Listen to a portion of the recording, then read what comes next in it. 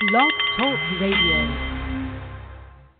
Great joy and good afternoon, my friend. The Nepalese Meditation Bowl is chiming, centering your mind and delight on The Art of the CEO, the show that brings you the most fascinating and really the most helpful leaders in the business community from around our terrestrial orb. I am Bart Jackson, the Hieronymus Bosch of business. So, have you got success on your mind? Or is it already planted in your mind as part of your innate intention? Have you achieved that rare mental mastery that carries top professional Olympic-level athletes and major business leaders into the realm of accomplishment? Well, if you're almost there, but not quite complete, today's guest, you are in luck. You're going to get a real boost from Dr. Stan Beecham, a sports and performance psychologist, business leader consultant, and the author of the very highly acclaimed and received Elite Minds, How Winners Think Differently. And I like that. So if you would want someone who is going to deftly guide the powerful folks like yourself into best and surprising performances, hang on. Whether you are a veteran COO of a globally established wealth management firm placing high achievers into financial security like Walter, or if you're an eager CPA seeking to fill her new offices with clients like Marianne. Of wisdom, all carefully cuisined to make your career thrive and your ventures flourish. Stan, I'm so glad that you could join us today. Thank you, Bart. And you know, everyone today is penning a success book. Five easy theses, 6 sigmas to success, 7 habits of, and on it goes. Those are real titles, by the way. Apparently, you can't have success with numbers. I don't know why. So, just answer me, Stan. Does life really demand more than a recipe? I mean, is it more than just putting your head down and climbing steps? I think it does. In fact, I think the problem there is it's someone else's recipe. And I do think that we have become a culture where we think someone else has the answer for us. And what I want people to understand is that no one else has your secret recipe. No one has the answer for you. You do have the capacity to make that yourself. And I think that's exactly what we should do. I think we should let go of the false belief that someone else is going to give me the secret answer to my problem. Oh, I'm so glad to hear you say that. It's really true. We search vainly for silver bullets. I'm curious, Stan, what brought you into the world of mind and mental mastery? Did you see some winning athletes that had mentally grasped something that the rest of us lack? Or? Well, I was studying psychology at the University of Georgia back in the late 70s, early 80s, and that was also the time where sports psychology had reached the U.S. And I had been an athlete, was interested in sport, was interested in psychology, so those two things kind of found me. And I had the good fortune while I was an undergraduate student at Georgia to work with the football team, specifically the kickers at Georgia. And, of course, at that time we had Kevin Butler, who was probably the greatest place kicker in college history. He's the only place kicker that's in the College Football Hall of Fame. And so I had the good fortune of working with him, and then got invited back as a result and have been working with athletes ever since. That's marvelous. I'm really impressed that you're able to find some of the people like a place kicker who demand such envisioning and mental concentration and actually help them. And with that brief and tempting nosh to today's Feast of Wisdom, I'm going to ask that you allow me now some time to fulfill my duties as proper host and lay before you a few utensils for furthering of the feast. And the first utensil, as I always do, allow me to remind each of you hearing my voice that the good Lord has gifted you with the title and privileges of Chief Executive Officer of yourself. And since that's really the most important position you'll ever hold in your career, allow me to ask, will this be the day that you pause and reflect on all of those aspects of your marvelous self, kind of get overwhelmed by your potential? Or will you plug along in default mode and allow others to evaluate and assess and take your choices from what they reflect? The choice, my friend, is truly yours. And as a second utensil, I think you need to steep your lips into a little laughter and take a scriptural recitation from the 101 Best Business Quips book. So let me pull it out here. Hold on. And, okay, here we are. Seriousness is an attempt to banish joy in hopes of gaining focus. And alas, seriousness, like old scotch, is highly overrated. And as an afterthought, you know, the power of enthusiastic exhilaration trumps, if you will, beats out any grim and squinting buckle-down efforts. Employers may like, you know, the mindless and serious, but any sage could tell you that true achievement and wisdom fly best on the wings of laughter. Besides, seriousness narrows your focus and your view, and humor demands oversight. So make them laugh.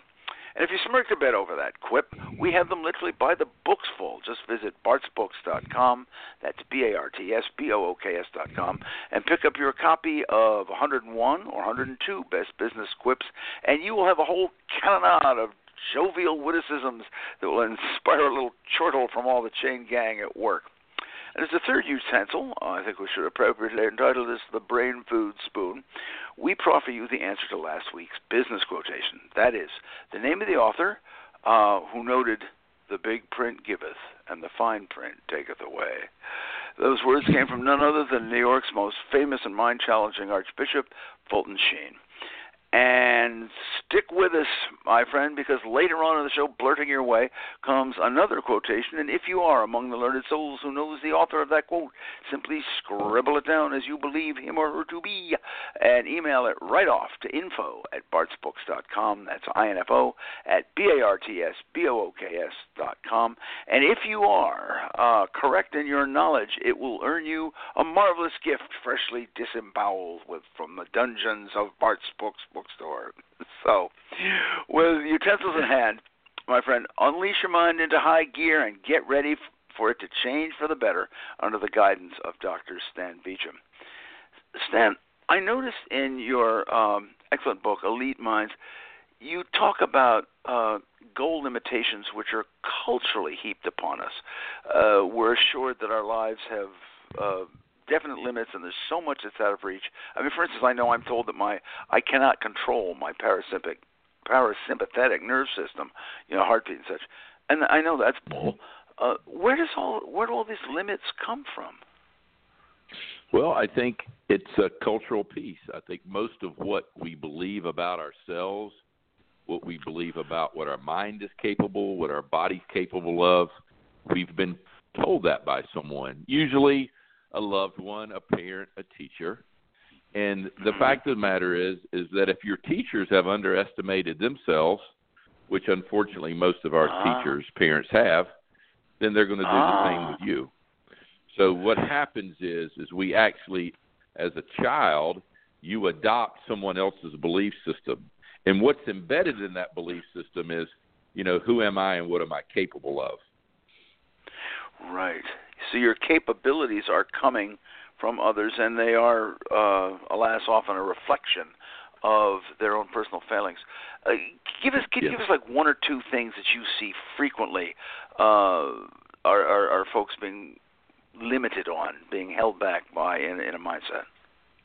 Yeah. So what I see consistently with most of us is, again, we have this belief of what we're capable of and what we can do. And what I've learned is that human beings don't attempt to do something if they don't think they have the ability to do it. So one of the things that I see consistently is, I guess one way you might say it is that we play small. In other words, we don't try to do big things because the belief is either I can't do it or that's something that other people do. And so what I'll see consistently with people, say, for example, in business, what they're trying to achieve from a goal standpoint, and you mentioned goals earlier, is that what I see most people do is the way they they set the goal, they do it very modestly and carefully and protect themselves. And in other words, they set a small goal that they're pretty sure that they can hit. What I encourage people to do is do just the opposite, is to set a goal that you have a pretty good, chance of failing. Say, for example, a 60% chance of achieving the goal and a 40% chance of failing. And a lot of people say, well, why would I want to set myself up for failure? But the fact of the matter is, even if you came short of that goal, the 60-40 goal, you would still be better off. You're overreaching what you initially set. You're keeping things not just inches away from your grasp, but so far down the road that you're going to stretch to make it, Lamarckian, right? Yeah. Yeah, I mean, essentially what you're doing is you're changing the definition of impossible for yourself. So what you see is that, people that are really out there doing big things, we think they're somehow different than the rest of us. Well, where they're really different is really what they think is possible. And so it becomes the aspect of changing the impossible into the possible, which we all have the ability to do. And I bet everyone listening has done that at some point in time. They just forgot that they did it. Ladies and gentlemen, I would like you to take note that Stan has just come up with a quill pen moment that is a timeless truth in the realm of business, and that is that those who achieve are those who so often redefine what is possible. And I'd like you to take your pens and dip them in the inkwell and scroll that down and hold it close to yourself. And if you've just joined us, by the way, you are listening to The Art of the CEO, which every Tuesday at 2 p.m. Eastern Time streams magically through the profoundly misunderstood realms of cyberspace, where you may listen and download this show and all our others by just typing in blogtalkradio.com/The Art of the CEO. And now, Stan, you with me, you made one point that really, really hit home, and that you have said that we are a culture that seems to be obsessed with a very sort of insatiable and frustrating craving to always do better and to always want more. Now, my mother and my boss call that ambition. What do you call it? Well, there's an of it that's ambition. But then when you take that ambition to a point where nothing is ever enough or good enough, then the psychologist might call that neurosis.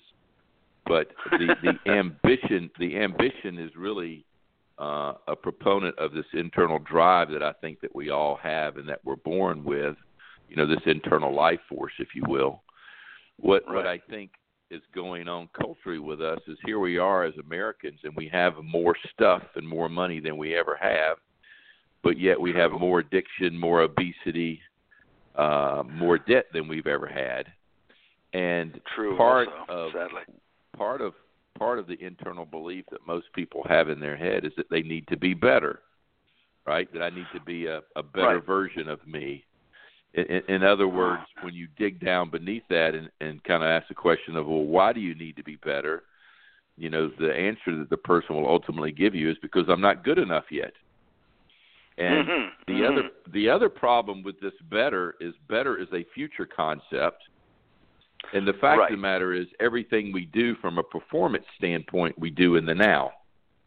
In other words, you can't do better now.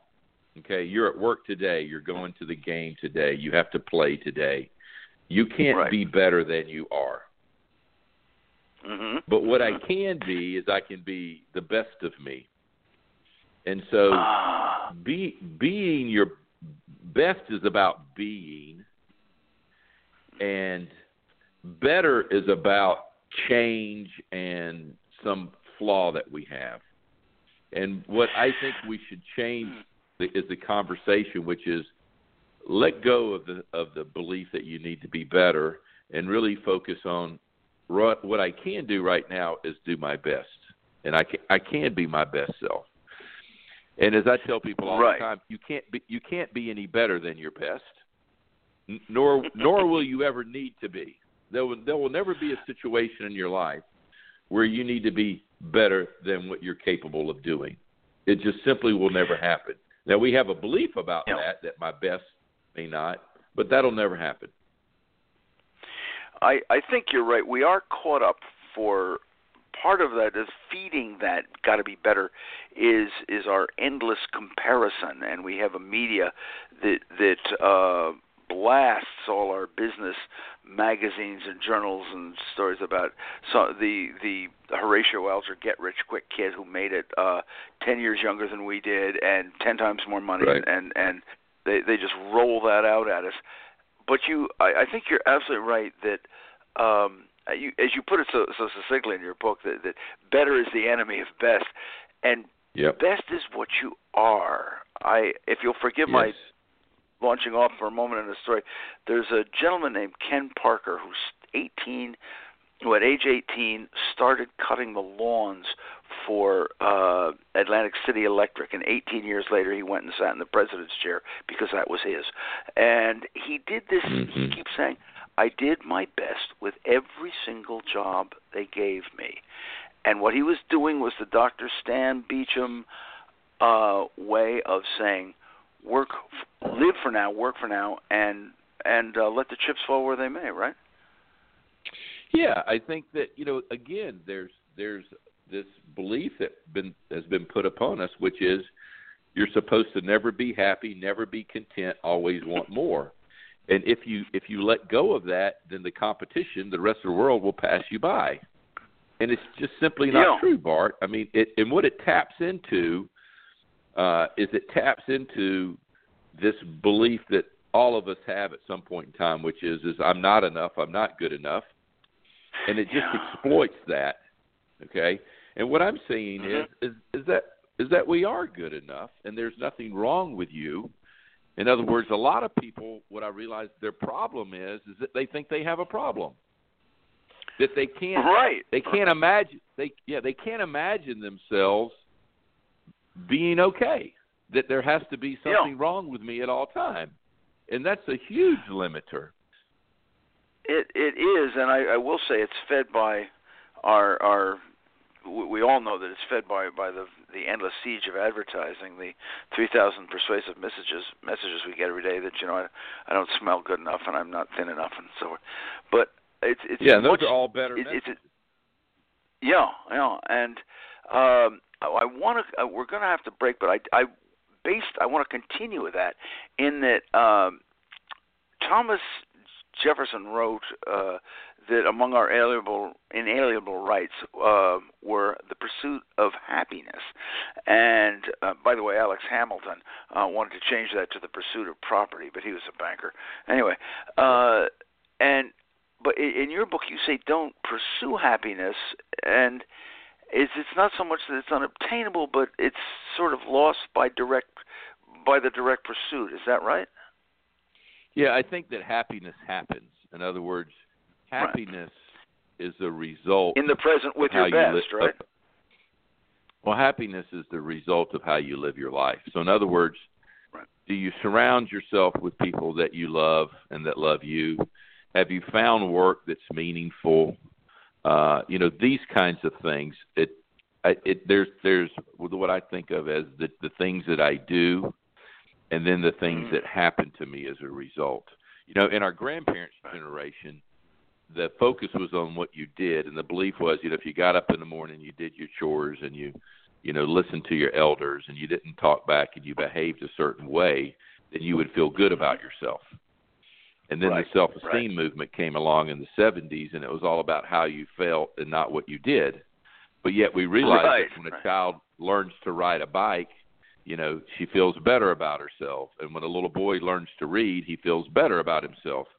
And so I think this obsession with happiness, the problem with it is we really need to focus on, what are the things that I need to do today that are going to lead to happiness? I'm going to need to exercise. I'm going to need to, put some good food in my body. I'm going to need to help someone or try to help someone. And I know that if I do those things, at the end of the day, I'm going to be okay with me. I'm going to like me. And if I don't do those things, probably not as much.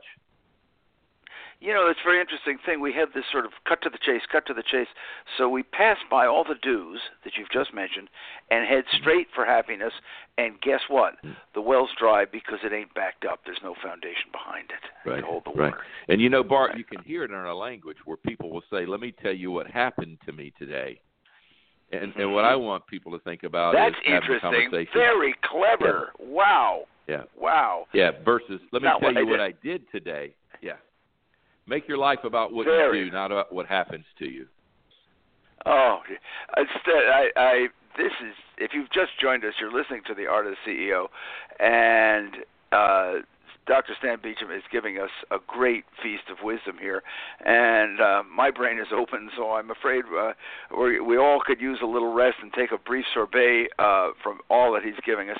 And so allow me, if you will, to introduce you to the company by whose good graces we're here today, and that firm is Prometheus Publishing, creator of, among many other divisions, Bart's Books, Ultimate Business Guides.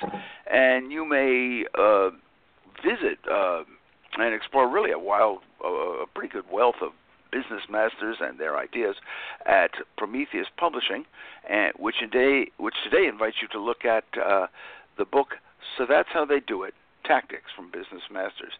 And this is really one of my favorite books, primarily because of the readership. This book was designed for those business folks, which we term the energized elite. You know who you are. You're the individual who is really out there seeking some fulfillment and satisfaction and meaningful career, enough to actually do something about it. You're going to put your arms and push off the swivel chair, get up, seize a better tool, and apply it when you find it. Well, that's what this book affords you. It is a series of proven techniques, disciplines, attitudes that have worked for people who have accomplished what they want in these days upon the span upon our earth. So you may pick up So That's How They Do It, and you can apply the tools that work and bypass those that don't, and you may find it, among other places, at bartsbooks.com. That's BARTSBOOKS.com. And if you enjoyed today's quip, by the way, while you're at bartsbooks.com, click on that little blue mailbox that on the home page there, and you will subscribe absolutely free to Bart's Books Quips, with every week flinging your way a bit of wisdom and laughter, and all coming to you through the eternal enigma of email, which is sort of a fun way to kick off the week. And speaking of things that are both fun and powerful, and we've got and good tactics, let's turn back to our most prized tool, our minds, and cart it on a journey of accomplishment with our mental Virgil, Dr. Stan Beecham. Stan, if I may, what I'd like to do is slip onto your couch for a moment, Doctor. And okay. I know several professional boxers who do this, and it's a habit I've developed before I paddle some particularly dangerous river or launch off on some immense business undertaking. I rest, I actually lie down and try to meditatively envision victory. First of all, do you think this is a beneficial thing? And if could you give me and some of the others out there a tip on this envisioning idea? Well, the reason that process works is that the brain doesn't know the difference between something that you're actually seeing and something that you're imagining that you're seeing. I mean, this is why sometimes you wake up in the middle of the night, you just had a dream, and you think to yourself, that felt real. From the brain standpoint, it doesn't differentiate. This is the same reason why thoughts are so powerful, is because it's the brain's experience. And this is why you can have a thought over and over again, and it affects you, right? You can say, I'm good enough or I'm no good, and by repeating either one of those, it will affect you. At the same time, the things that you imagine in your mind or visualize in your mind, you're simply practicing the mind to get used to that, if you will, and expect that, right? So we have this expectation in this thing called our life that, what happened to me today is likely to happen again, right? This is why when you talk to a friend... Our hardwiring process, I guess. Yes. So whether you're conscious of it or not, you have this expectation that what's happened in the past will happen again. You know, how people treated you yesterday, that's how you get treated today. And this is why if you have a friend who's depressed, and if you say to your friend, you know, why are you depressed?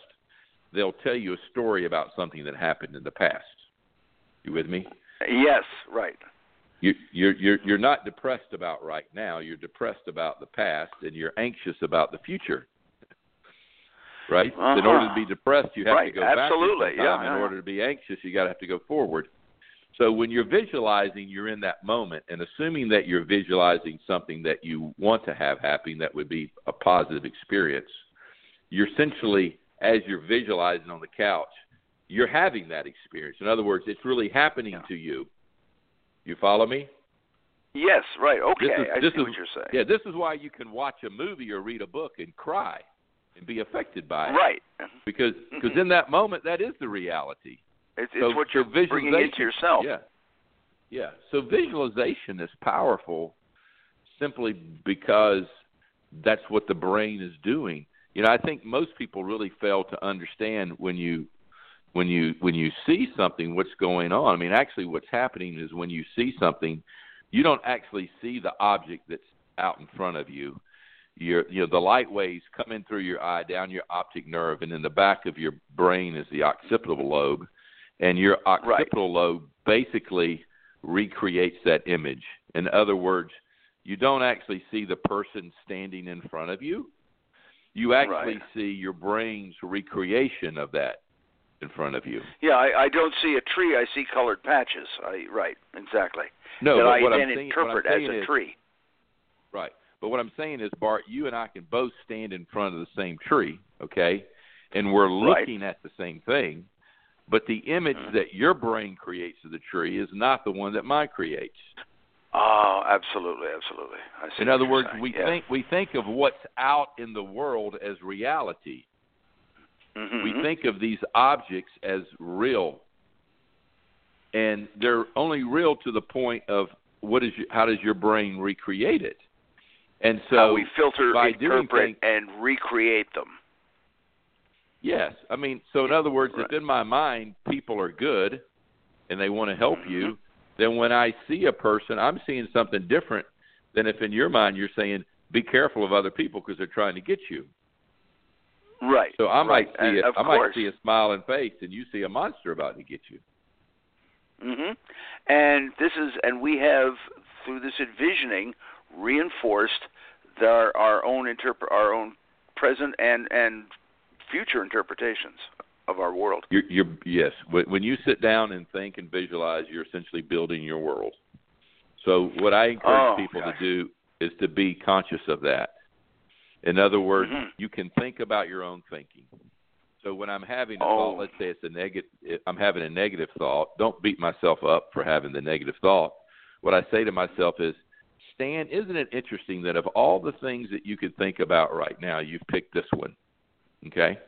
And is that what you want to do? You question yourself. You don't reprove yourself. You question yourself. I want to be conscious Stan, this has of it. been, this has been very helpful, and I think I'm going to be happier just from listening to you today on this show. This is wonderful. Could you tell us how we might get a hold of the copy of your book, and also how we might get a hold of you at the Leadership Resource Center? Sure. So my website is drstanbeecham.com, and my email is stan@drstanbeecham.com. That's Dr. Stan, and then Beecham is spelled Beecham. So stan@drstanbeecham.com. And you can you can order the book on the website through Amazon. Excellent. I think we should go there. This has been wonderful, Stan. We're going to have you back on. I want to get into a big argument with you about luck and fate and fortune, but we'll have to save that for another day. Thank you so much for coming on. It's been great. Thanks, I Bart. really appreciate it.